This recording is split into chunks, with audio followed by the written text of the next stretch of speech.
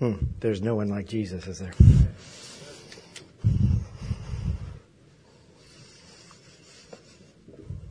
We're going to be in Matthew chapter 4 this morning.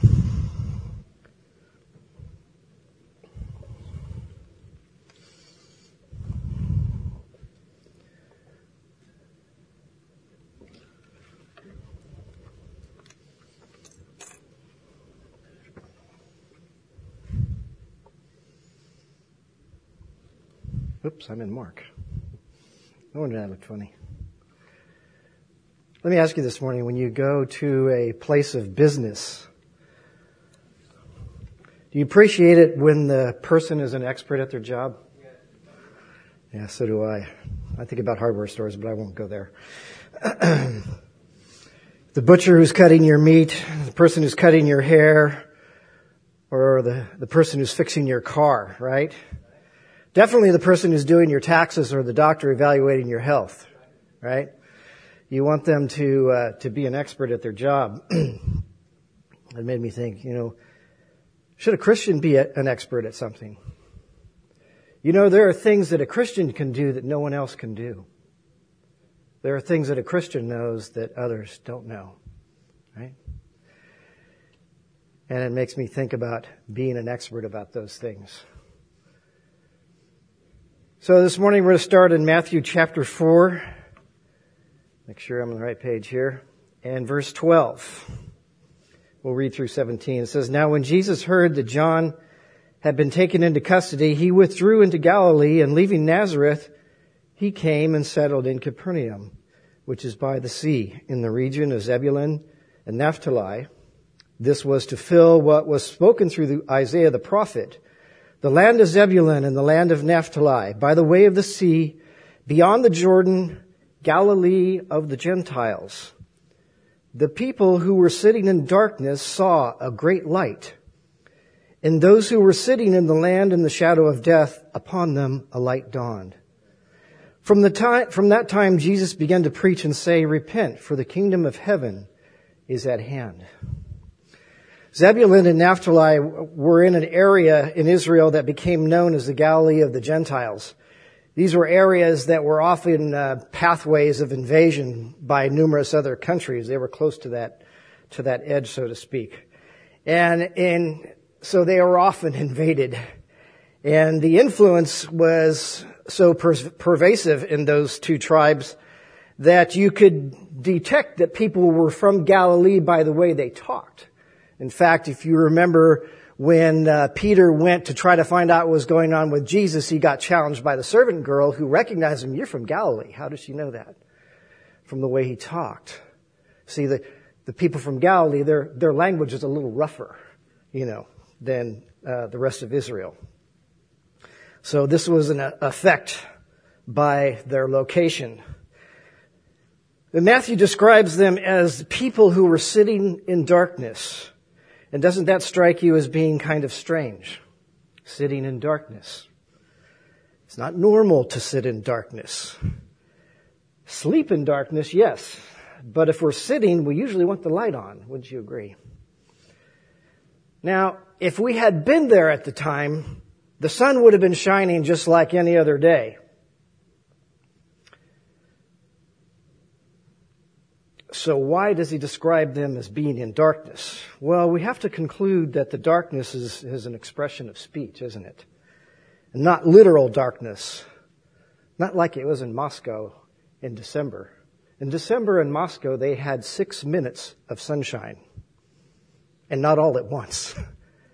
But they usually have a little more than that. They usually have about 18 hours. But in Moscow, they're not just sitting around either. And neither were they in Galilee. So what does it mean they were sitting in darkness? If I'm in the dark about something, it means I don't know something, right? Or I'm not aware of something. And logic and common sense would dictate, well, if you don't know something or you're having trouble with that, get some light, figure it out.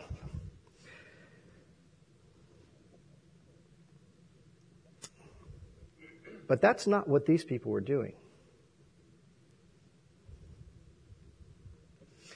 If we look at the word sitting by definition in the original language, we find this. Sitting means to sit down figuratively, to remain, to reside, to dwell. They were sitting in this condition with a contented posture. They meant to stay there. It didn't bother them that they were sitting in darkness.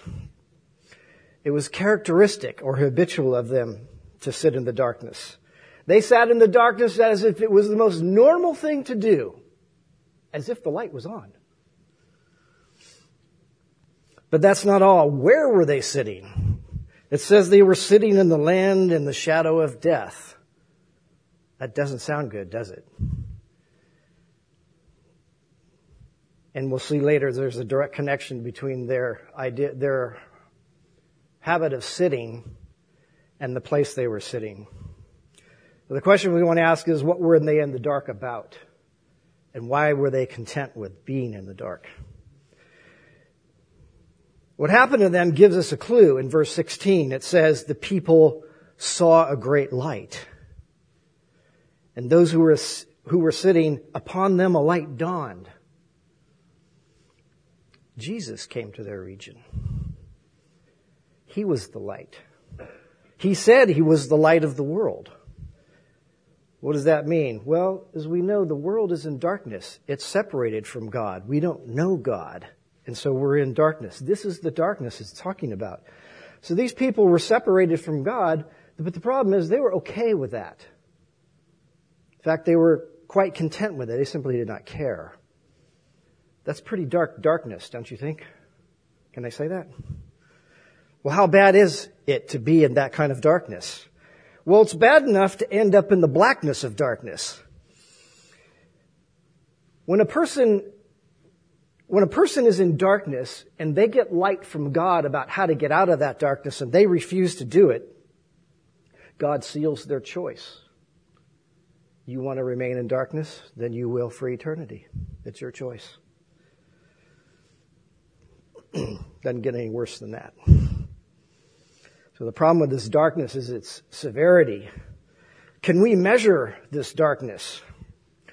Well, one way to look at this is to see all the ways that man has tried to go around the light of God by setting up all these religions to make him think he's okay with God. We could go through the list and we could see the extent to which man has been religious or spiritual. But there's another way to tell how bad the darkness is. And it's kind of unusual, but it's if we measure how much light is rejected, we could see how bad this darkness is. Just walk with me through this. If I ask you which hand the marble is in,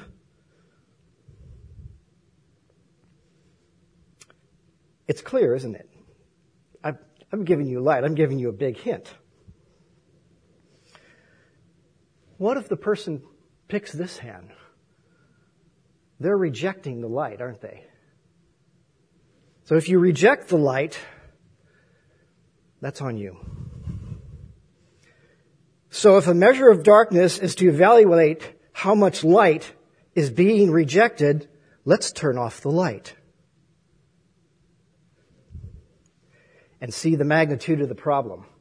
I read in a blog a few months ago, I think it was, this guy was writing, he says, we need to get rid of all things Christian in the world. All right, let's do that. Let's see what it's like. What if Jesus had never come? What would the world be like? This thought occurred to me and I was overwhelmed by it at first, but I've got something here to share with you. Don't worry.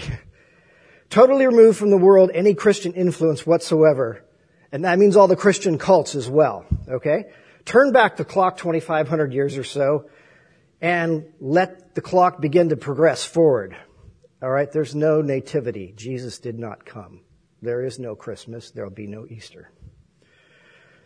There is no Jesus, so there's no church.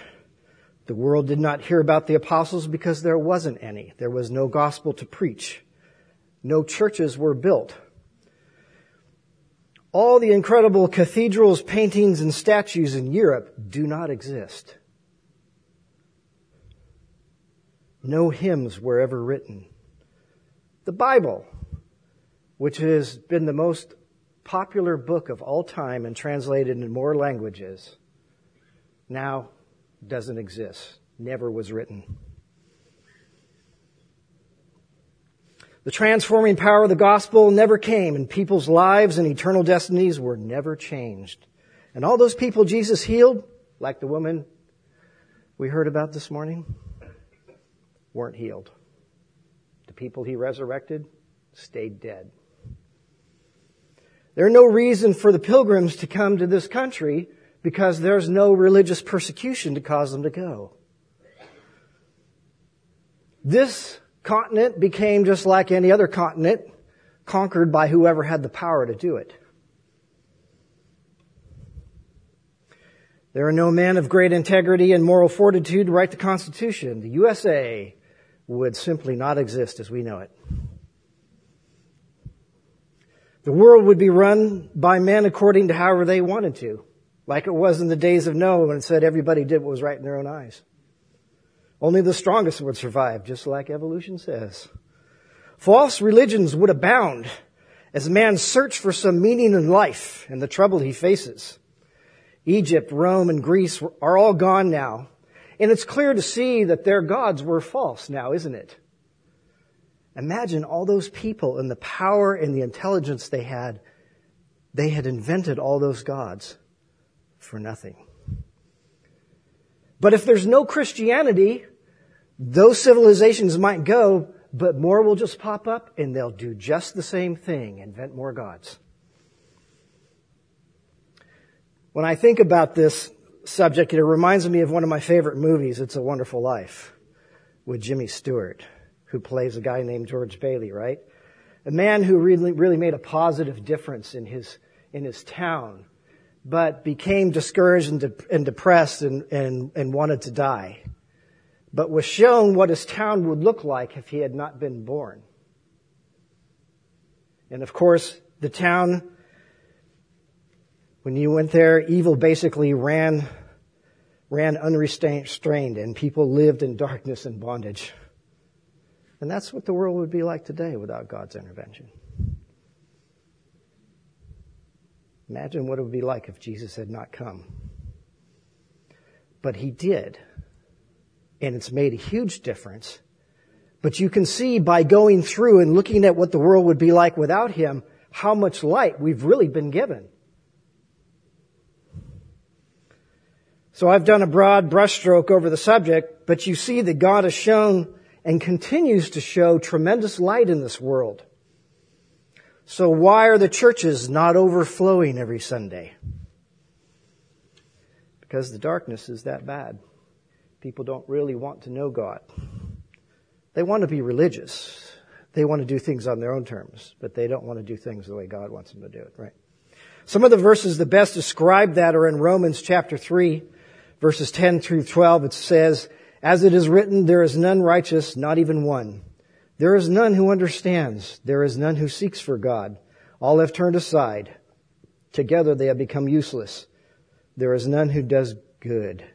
There is not even one." That might violate a few of the beliefs of some of the religions we know, huh? Some might strongly disagree and say, well, look at all the religions we have. Surely people want to know God. But remember Dean's message a couple of weeks ago. People want to come to him on their own terms. Part of this is that they've decided what God is like. And they've pretty much made him like what they want him to be so they can do what they want to do. A God of their own imaginations. I mean, that's exactly what the Greeks, the Romans, and the Egyptians did. You might say they're more religious than anybody because of all the gods they had and how devoted they were to them. But study their gods. What are their gods like? Have you ever noticed that? Their gods behave like people. Jealous, angry, vengeful. It's darkness. The people are in darkness.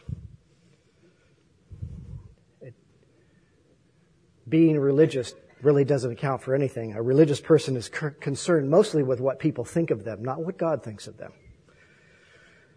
So as we look at this situation, the light is on, but the people need help, don't they? Didn't you? A person who's been in darkness and suddenly is encountering light, it's like, they squint their eyes because it hurts. It's uncomfortable. If this is true, then, when we talk to other people about Jesus, we need to seriously consider that's the condition that they're really in. If we don't take that into consideration, we're not going to be very effective. Now, I know God can make anything happen, and He usually helps us out where we fail.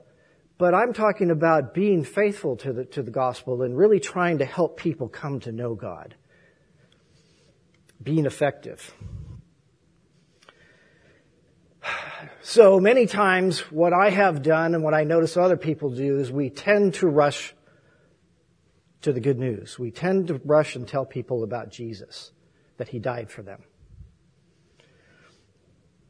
We quote 1 Corinthians 15, 1-4, "For I delivered to you first of all that which I also received, that Christ died for our sins according to the Scriptures, and that He was buried, and He rose again the third day according to the Scriptures." Is it true? Sure it is.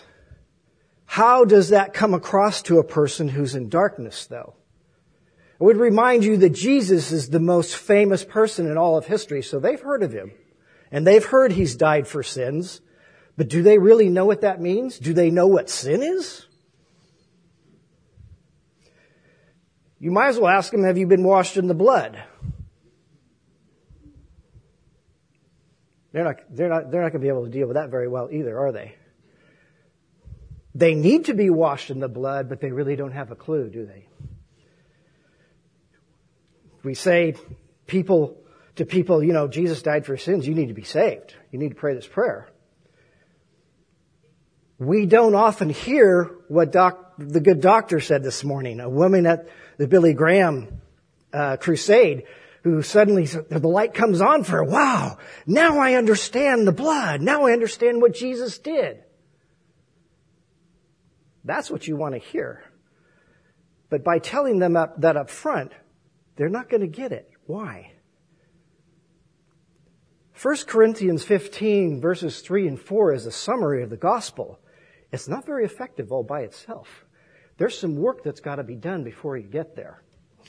Some people say, well, no, you just need to give them the gospel. Okay. Well, if that's true, then what about New Tribes Missions?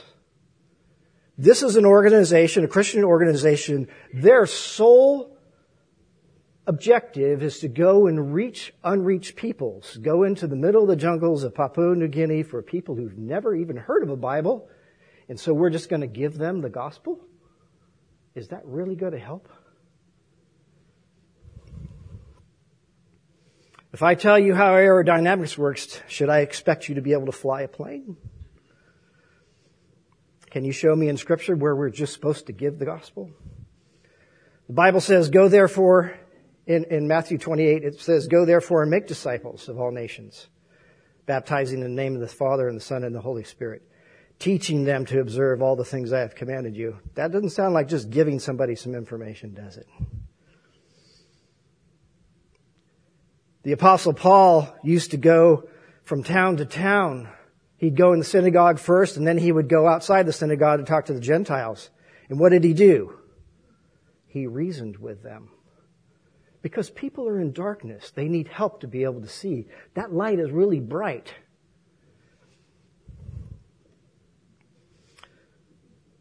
So let us consider the serious condition of the darkness, okay, where people are really at, that we might be able to really help them, because we need to take them from where they're at to where they need to go. We can't just have a canned gospel presentation like the cults do and just spill it out on everybody and hope to be effective.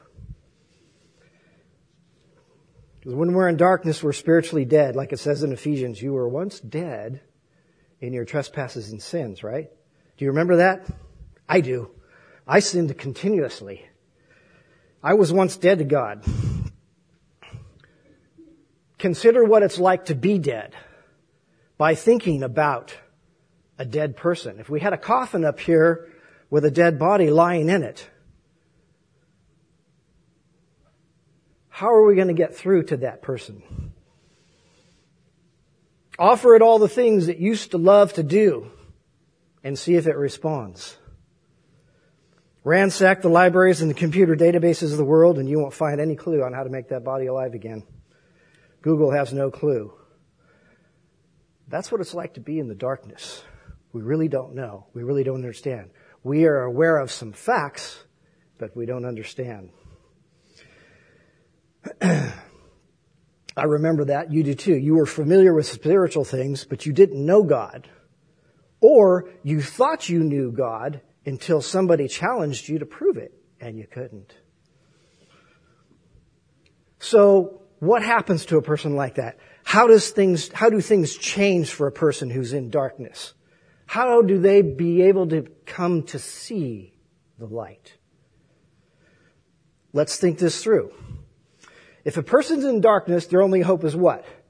To be born again. They need to be made alive, right? Right? Being born again is nothing short of a miracle. Why? That's something God does, right? So you know God's going to play heavily in this, isn't he?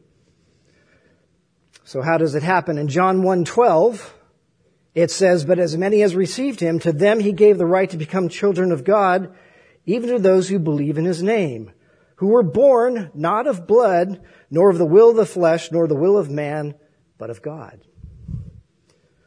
Those who choose to receive, which is synonymous with believe, what does God do? He raises them from the dead, doesn't he? Okay. Got it. That's God's part. God's going to have to do that. Okay, working backwards, then, how do we get a person to the point where they want to receive Christ? Sinners don't naturally want to do that, okay? They don't naturally want to be saints, not biblically. Think about it. What would cause a hardened criminal to take an interest in God?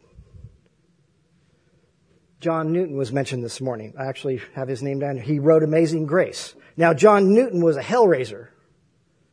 He was a blasphemer. He was known for trying to lead people away from God. And he got saved, became a preacher, and wrote a hymn that even unbelievers know today. What happened? How did John go from where he was to being a servant of God and loving God? What caused this man to be drawn to God? Last night we had pork chops for dinner, and my wife got a really good deal on them. 99 cents a pound. Is that a good deal or what? That's like almost unheard of. I don't know how she praised about her shopping, so that's probably what has something to do with it. But she was noting that, they do that on purpose. Lucky's cut the price down that on just this one thing because it gets you in the door, doesn't it? You're drawn in. And while you're there, it's pretty convenient to get the rest of the stuff you need, which is not marked down, right? Okay. So, they draw people in by prices. How does a person get drawn to God? John 6:44. It tells us very clearly. "No one can come to me unless the Father who sent me draws them." Hey, God's involved again, isn't he? And he has all the answers. So we could talk for hours on all the ways that God has done this. But basically, God works in your life and mine, engineering the circumstances, situations, and the people in your life to cause you to come to a point where you realize, you know what? I think I need God. A lot of people think, I was seeking God. You think you were seeking God, so did I, but we weren't.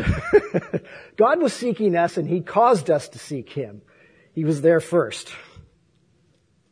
And if you've thought about it, that's actually a pretty big job, to cause people to come to you. Why is it a big job? Well, in 2 Peter 3:9, it says, "The Lord is not slack concerning his promise, as some count slackness, but is long-suffering toward us, not willing that any should perish, but that all should come to repentance." And John 3:16 says, who does he love? The whole world. God's pretty busy, right? He wants everybody to save. He's working in everybody's life because he's not willing that any should perish. And he's drawing all people to himself. Does that mean they come? Sadly not. Jesus even said that. Broad is the road to destruction. That's what most people choose. Narrow is the road to life and few are those who choose it. Well, I'm glad that part is God's job because I can't do that. So now we have a person who's been drawn to God. He senses a need, but he's still in the dark, right? He doesn't know God yet. He just realizes that God's important somehow. So what does he need to know? Well, what separates man from God? Sin. He needs to know what sin is. Now, how is that going to happen? Well, it just so happens, Jesus speaking in John 16 verse 8, he's talking about the coming of the Holy Spirit, and he says, and when he comes, he will convict the world of sin and of righteousness and of judgment. Convict means to convince. The Holy Spirit convinces people of their dangerous condition. And when the Spirit convinces a person they have been in rebellion against God, and that none of the good they thought they were doing, they thought they had done is any good at all, well then what? He convinces them of judgment as well, doesn't he? You can't have done all this sin and think you're going to get away with it, right? He convinces them of judgment. They're actually going to be punished. So if we go back to our hardened criminal like John Newton, what if our hardened criminal agrees? You know what? You're right, God. I agree. I am a sinner, and it's pretty clear to me when I look at all the things that I've done. But agreeing with God means punishment, doesn't it? You can see why people try to avoid this. It's not a pleasant subject. Christians don't really like to talk about it either, and sometimes they fail to talk about it. But if a person doesn't realize this, then what are they going to get saved from?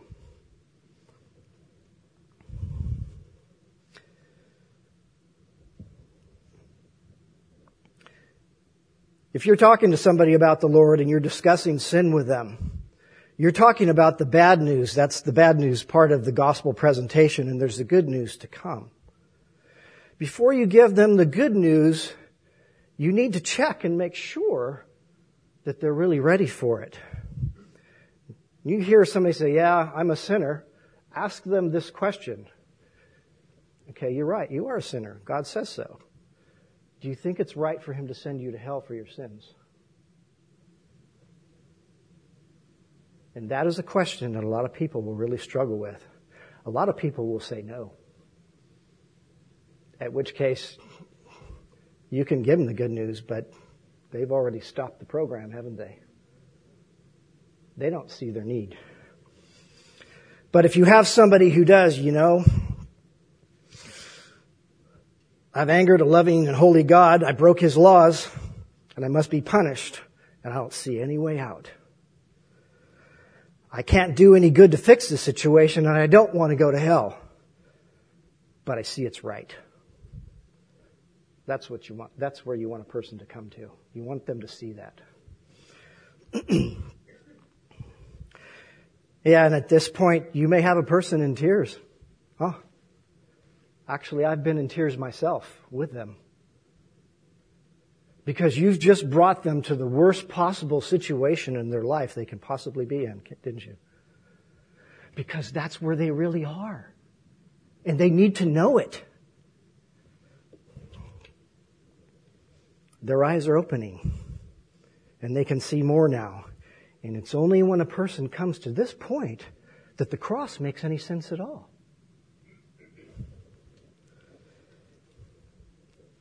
We often tell people, well, you can't be saved by your good works. If we share the gospel correctly with people, we don't even have to say that. When a person realizes that they're a sinner and they deserve punishment and they agree with God, It's clear without explanation that rituals, prayer, giving money, going to church, giving donations, Bible reading is not going to help. Because only punishment can deal with sin, right? The principle of substitution now will begin to make sense to them. And this is exactly where you want to get. If you go too fast with this, it doesn't make sense to them. But a person who really realizes, like our hardened criminal here, like John Newton did, when he recognizes, I'm a hell-bound sinner, and rightly so, you ask them, what if God could find someone to suffer the punishment for you?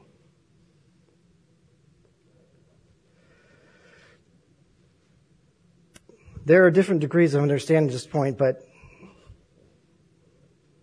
you might get this question, well, who would do that for me? I wouldn't do that for anybody. Who would suffer do you realize what you're saying? You're literally saying that somebody's going to go to hell for me? That's just not possible.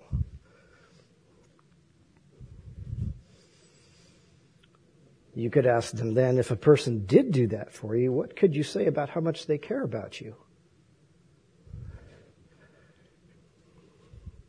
And it could happen either way. You could get a long pause at this point because they're thinking, oh my gosh, somebody might do this for me? Somebody would love me that much?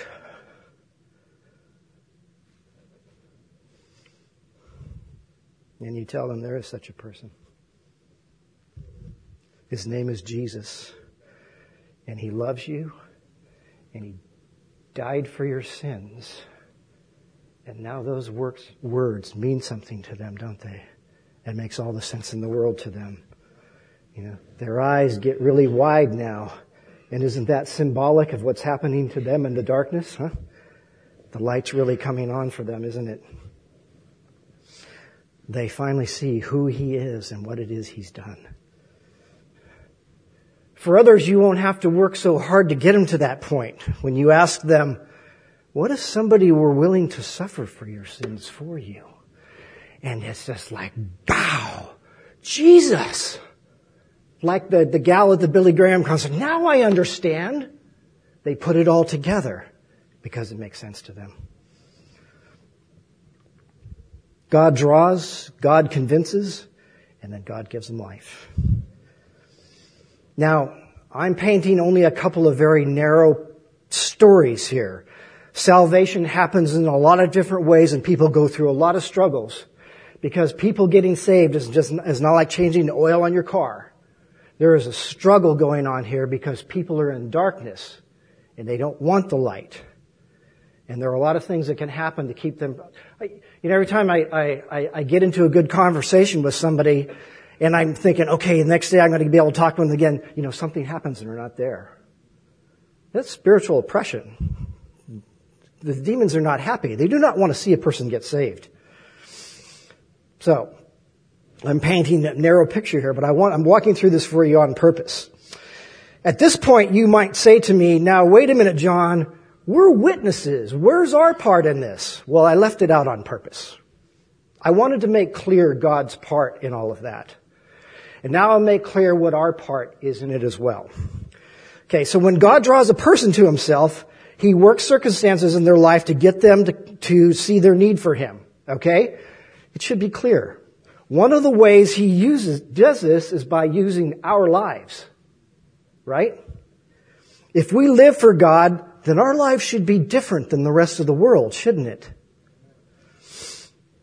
When a person is hurting, seeking for help, they can look at us and wonder, now, what do they have that I don't have? Because they have the same trouble as me, but they're not acting like I am. They have peace. They have joy somehow. What do they know that I don't know, right? Can you see now that everything we say and do becomes really important? How we live becomes really important. That's why you've heard it the last 2 Sundays from this pulpit. We've been challenged to live for God and be devoted to him because it's critical for them. And if you remember, you were there once too. Somebody was devoted to the Lord and made sure you heard the gospel as well, right? All right. So that's when God draws a person. Now, when the Holy Spirit is convincing people of sin, righteousness, and judgment, what's our part in that? Well, if a person is going to learn about these things, he needs to know what the Bible says, and who's going to tell him? It's going to be us, isn't it? We're the ones who know. So knowing your Bible is going to be really important, isn't it?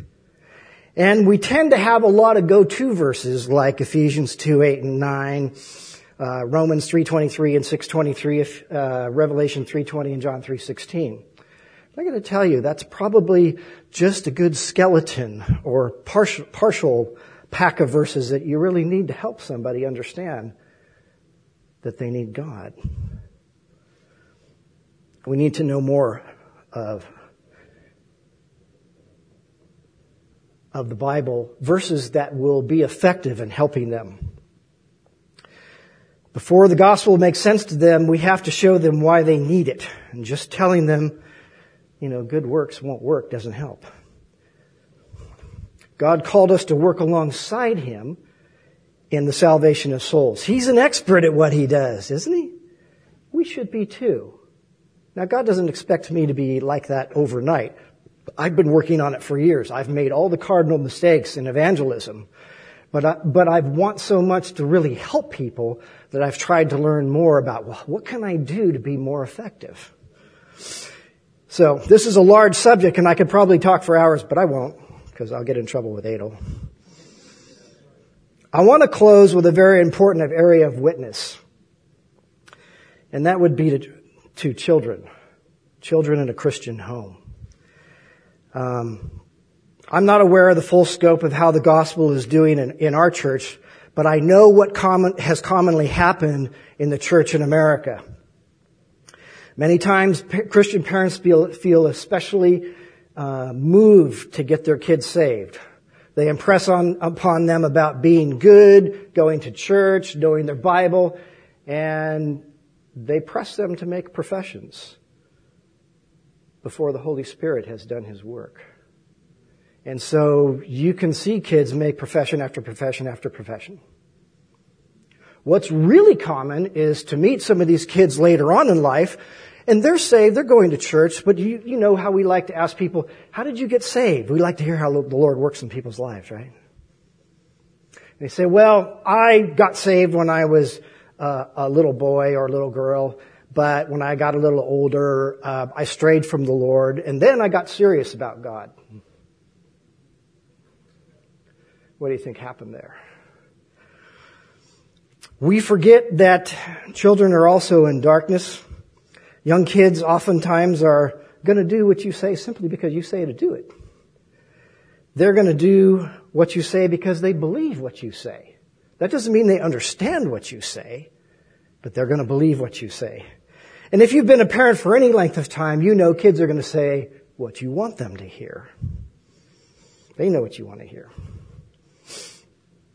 And if you have a class full of kids or a room full of adults and you ask who wants to get saved, some people are going to do it just out of peer pressure.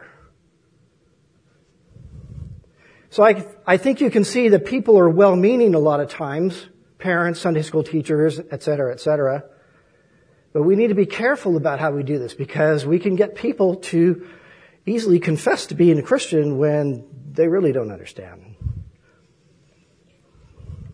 And don't get me wrong.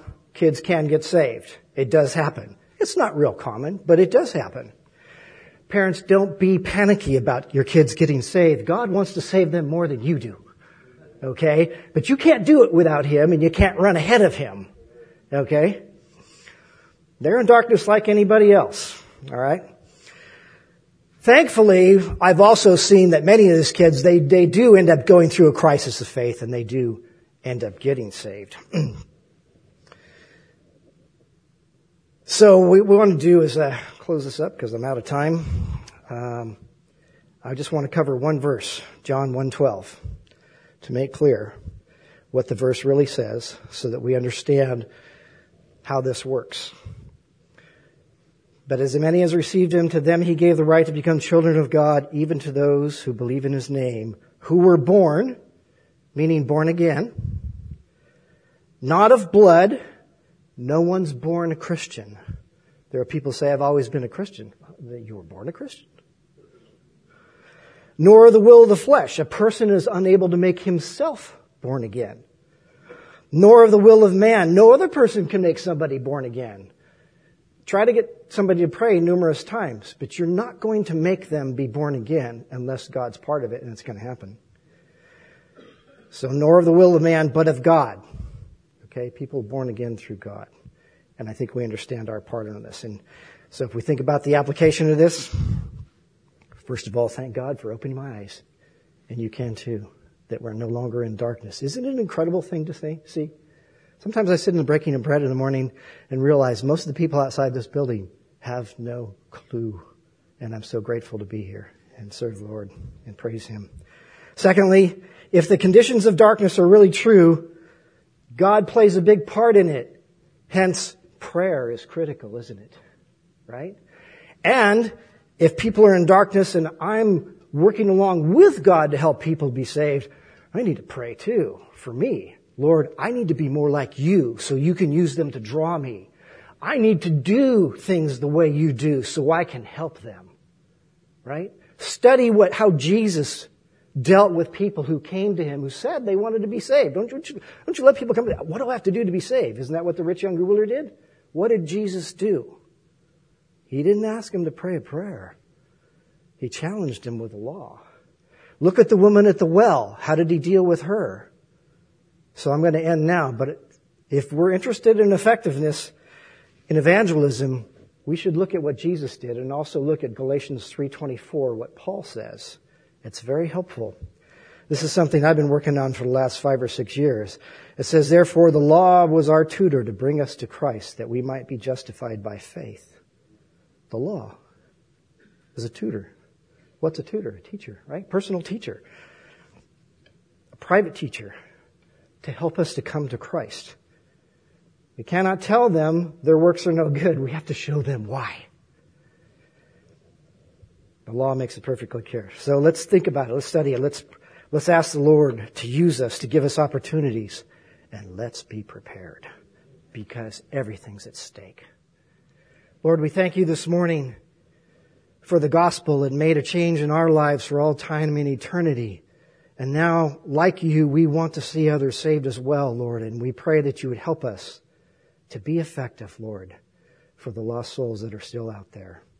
We thank you that you're not willing that any should perish, and we don't want them to either. So we just commit this to you in Jesus' name. Amen.